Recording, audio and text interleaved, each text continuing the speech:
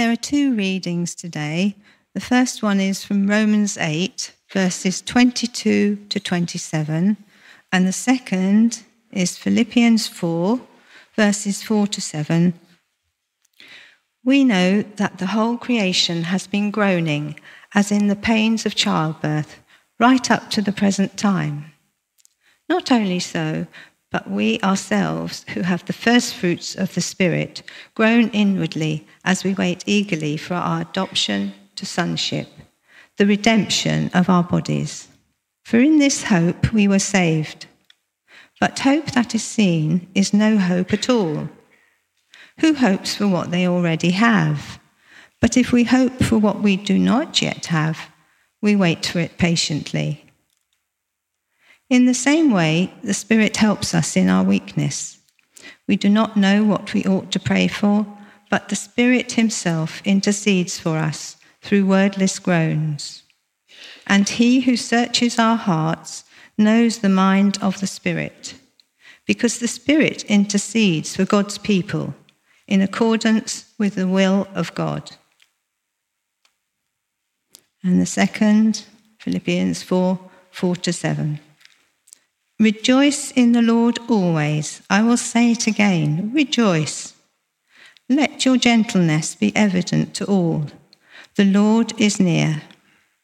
Do not be anxious about anything, but in every situation, by prayer and petition with thanksgiving, present your requests to God, and the peace of God, which transcends all understanding, will guard your hearts and your minds in Christ Jesus.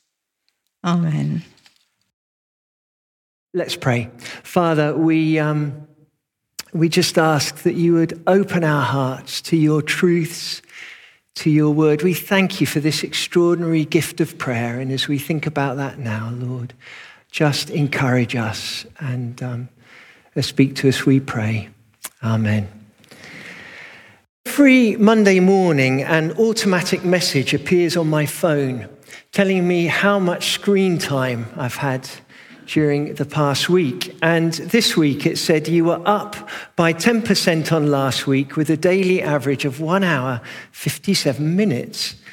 And if I click on the message, it will tell me exactly which apps I've been on and for how long. And it made me think, what if a message like that appeared once a week about my prayer life? So it might say, you were up by 10% with an average of 1 hour, 30 minutes of prayer, 5 minutes of adoration, 10 minutes of contemplation, 15 minutes of intercession, 30 minutes of petition, and 30 minutes when we weren't quite sure what you were doing. To be honest, I'd love my daily prayer time to match my screen time. I don't think it does, but that said, it might be that there's more prayer going on than I give myself credit for. That actually, while walking our dog Maggie, or sat at the traffic lights, or after a conversation with someone bump into, while watching the news, or preparing my talks, my thoughts are turning more often to prayer than I realize. But when it comes to corporate prayer, how is our prayer life as a church? What message might pop up on our collective Church on the Heath phone if we had one? How much time do we spend in prayer as a body? And what are the different kinds of prayer that we pray? Timothy Keller helpfully suggests that there are two schools of thought when it comes to prayer. One says that prayer is all about contemplation.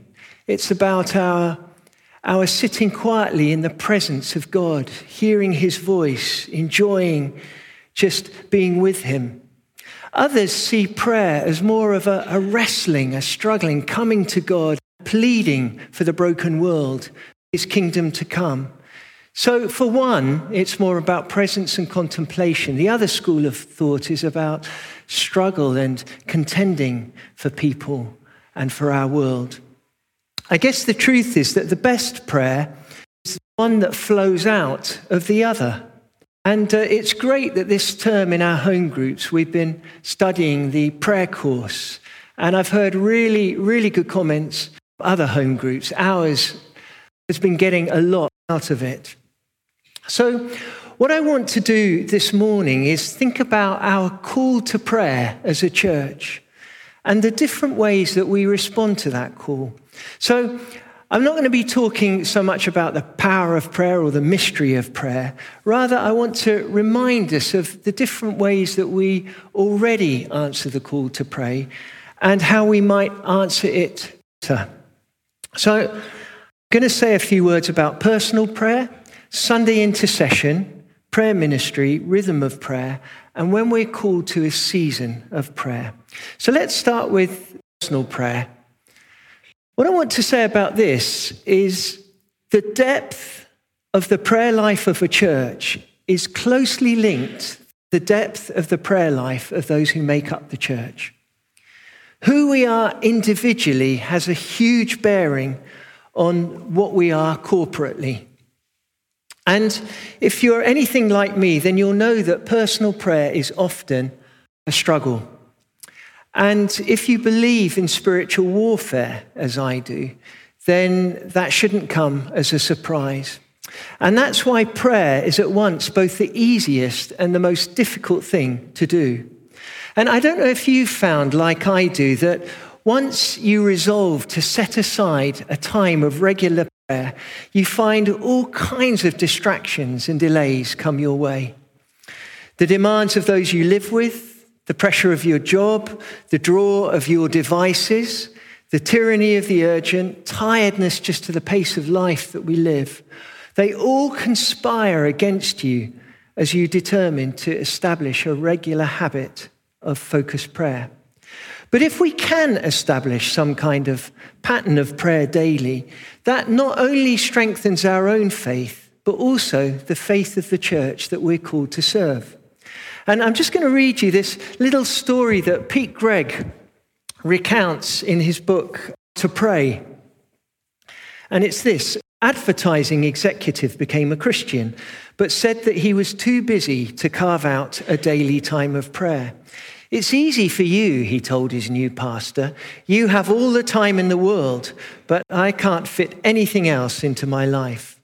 But the pastor pushed back with a gentle challenge. I've always managed to make time for the things I really value. That new believer went away and bought himself a really nice rocking chair, set it down in front of a window in his house, and began to get up just 20 minutes earlier each day to sit in it, read the Bible, and pray. As he maintained this simple daily rhythm, his wife and colleagues began to notice that he was becoming less scattered, more peaceful and kind. That rocking chair was becoming his thin place. Months turned into years. A daily discipline became a holy habit.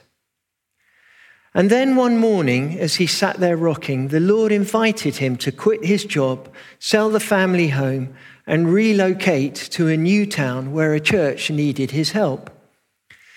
It was a life-changing moment that launched his entire family into a new and remarkably fruitful season of life.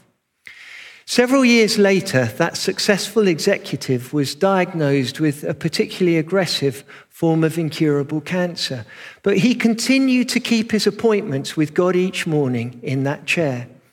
During his last remaining days, he found strength there in prayer for the hardest transition of them all. The day of his funeral dawned, and a friend found his grieving wife gazing at the rocking chair. What are you going to do with it now? He inquired. Oh, we're going to pass it down to our children and grandchildren, he replied without hesitation. I love to think of them sitting in it the way my husband did, unburdening their hearts, listening to the Lord, letting him shape and direct their lives. And Pete Greig goes on to ask, where is your chair? For my wife, it's a daily dog walk and weekly appointments with God in a particular coffee shop. For a teacher in our church, it's her classroom where she shows up half an hour early to pray quietly over every single desk. For a student who recently came to faith from a Sikh background, it's her car. Driving is my sanctuary. told me. I play worship music really loud and my family can't stop me. Wherever you find your chair, try to visit daily. Let it become your thin place, a sacred space that helps you walk and talk with God through the many twists and turns of life. Find your chair. Do you have your chair? And just to say that if you visit the Church on the Heath website, we've got lots of suggestions for apps and aids to daily prayer that I know many of you already use. Just on the homepage, it's got Want to Pray, and you can just go there. The second form of prayer I want to talk about, it's just not working, Denise. I don't know if it's you or it's this, but we're going to have to replace one of them. No, stay. I'm joking. Yeah, if I can have the next one, please. Thank you. Sunday intercessions. To intercede is to intervene on another's behalf. And a few moments ago, Ross stood up to lead our intercessions, prayers for our church, for the world, for our mission of the month, and for ourselves. And these are moments when together we bring the needs of others to God. And we kind of enfold what's happening in our prayers. And over the past few days, I know Ross has spent time in prayer himself as he's prepared to draw our hearts together in corporate prayer. I read an article recently about a woman who one Sunday visited a church that she hadn't been to before. She said the song worship was amazing, the sermon was biblical and powerful, the people were friendly, and the coffee and the conversation after the service was great.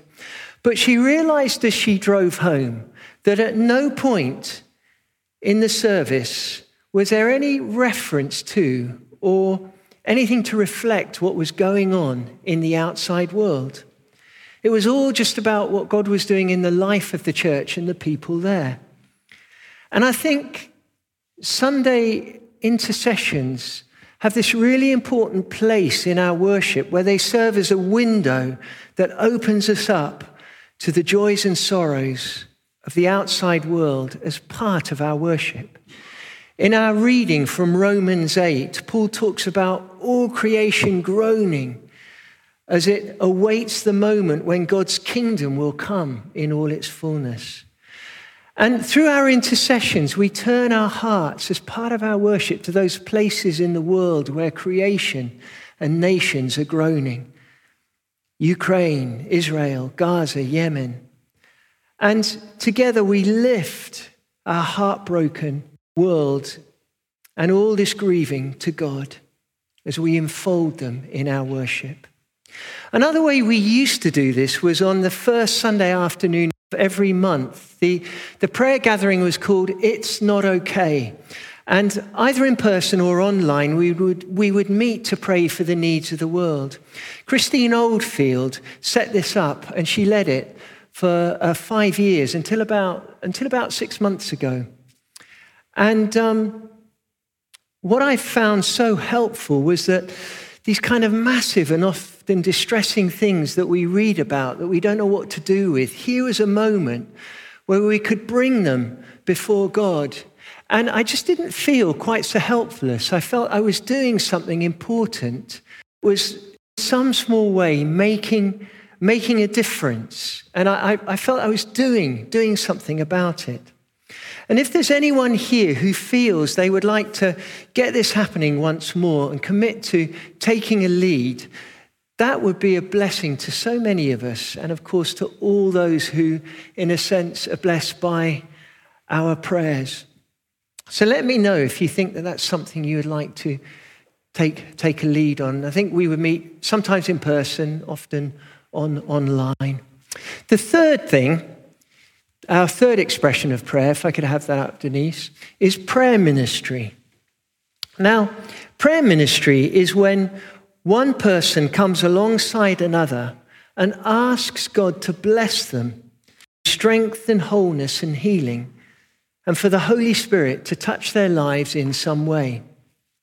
The word ministry means to serve. So prayer ministry is literally one person serving another through prayer. So at the end of a talk, we might issue an invitation to those who would just like to step forward and come for prayer. The theme of the talk is hope. We might say something like, if you're really struggling with hope right now, or you're facing a situation where you need hope, we'd love to pray with you for God to bless you and to bring you hope in the midst of what you're going through. And then as you come up and stand there, one of the prayer team will just draw alongside you, maybe place a hand on your shoulder, and then just quietly ask God to fill you with hope. In fact, David, do you just want to step up? I can see that you need hope right now. So I just say, can I just place a hand on your shoulder? And then in praying for him, it might be just few words. There are no kind of magic words or formulas. It's just simply here, putting my hand on David's shoulder and just quietly acting as a kind of a channel, really, for the Holy Spirit to come and bless David. If I pray in tongues, which I do, I might just quietly speak in tongues. In our reading in Romans also, that the Spirit intercedes for us with sighs too deep for words. And sometimes we can just use a spiritual language to just minister the Holy Spirit and just quietly wait. And might be those who are part of the prayer team before the service, just waiting on God for a word of knowledge. And that is simply a picture or a word or a phrase that they just sense God give them. And they might come up and say, I sense God is saying this. And that might speak directly to someone here. And that can then lead to a powerful time of prayer. So it's nothing magical, but it's absolutely God just wanting to fill and encourage and bless. So the prayer is not so much about the difficult situation that you're facing, but about how God is going to equip you to just trust and go on strong in him. So you can sit down, all right, full of hope. Great. Rosie, is there anything that you'd want to add about prayer ministry? Because I know that this is a ministry that's very much on your heart. Yeah, I mean, I've been blessed so many times, I think, when I've been in a meeting or in a church service where, when you have those moments where you think, gosh, God is just nudging me, or something just hits you in your heart. And then I simply will go up to someone who's there to pray with them. And it's not because God said there's a problem there, Rosie, you need to sort it out. It's simply because I'm sensing God wants to bless me further. And I've really grown in my faith as a result of that. Mm-hmm. And we believe it's really important here. And I know I've heard many people say it's really hard to come forward. I get that, I really do. But there's something about making yourself a little bit vulnerable and about stepping out of your comfort zone that God really honors. And I would just want to say, we've had people, we have got a prayer ministry team. It's a little bit depleted and a little bit tired at the moment. And so we haven't been offering it in the way that we used to. But if this is something you think, yes, I really want to offer, can you please come and speak with me afterwards or with Patrick? And we want to get it going again so that we can be offering that regularly in our services. We know this happens throughout the week as well, and that is amazing. And we don't want that to stop. In fact, it probably happens all the time during the week. But we want to offer it very specifically during our Sunday services. So, and even if you're part of the ministry team, come and say to me, yes, I want to carry on doing that, because that's encouraging to know that God's sort of saying to you, yes, please carry on in this ministry, or no, I want to start you in this. Yeah. Okay, thank you. Yeah. And also to say that even though it's quite a personal kind of prayer, we'll often for prayer ministry after a service, and it'll kind of usually be there in the corner. And on purpose, we keep it public and keep it visible. And that's because it's visible, it's safe, and also when it's kind of public, so there are people kind of drinking coffee while others are praying, it normalizes prayer. It's just a normal and natural part of what we do. Our mission statement as a church is that everyone can encounter the transforming love of Jesus, and that's one of the ways that people can encounter Jesus in a very personal way. Ministry also is a key part of Alpha. When we had our whole church Alpha at the beginning of this year, we had our away day, and many of you were prayed for just to be blessed and touched by the Holy Spirit. And also in home groups, it's a really good place to offer and receive ministry there too. On to our fourth one, the rhythm of prayer.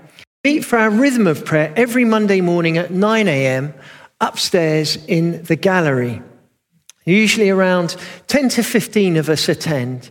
And it's simply half an hour of quiet prayer, which includes set prayers, a time of silence, reading a psalm together, and then open prayer when we pray mostly for our church, but also for the world and for things going on in our lives. So it's a meeting that's a kind of a mixture of contemplation, starting the week in God's presence, but also intercession.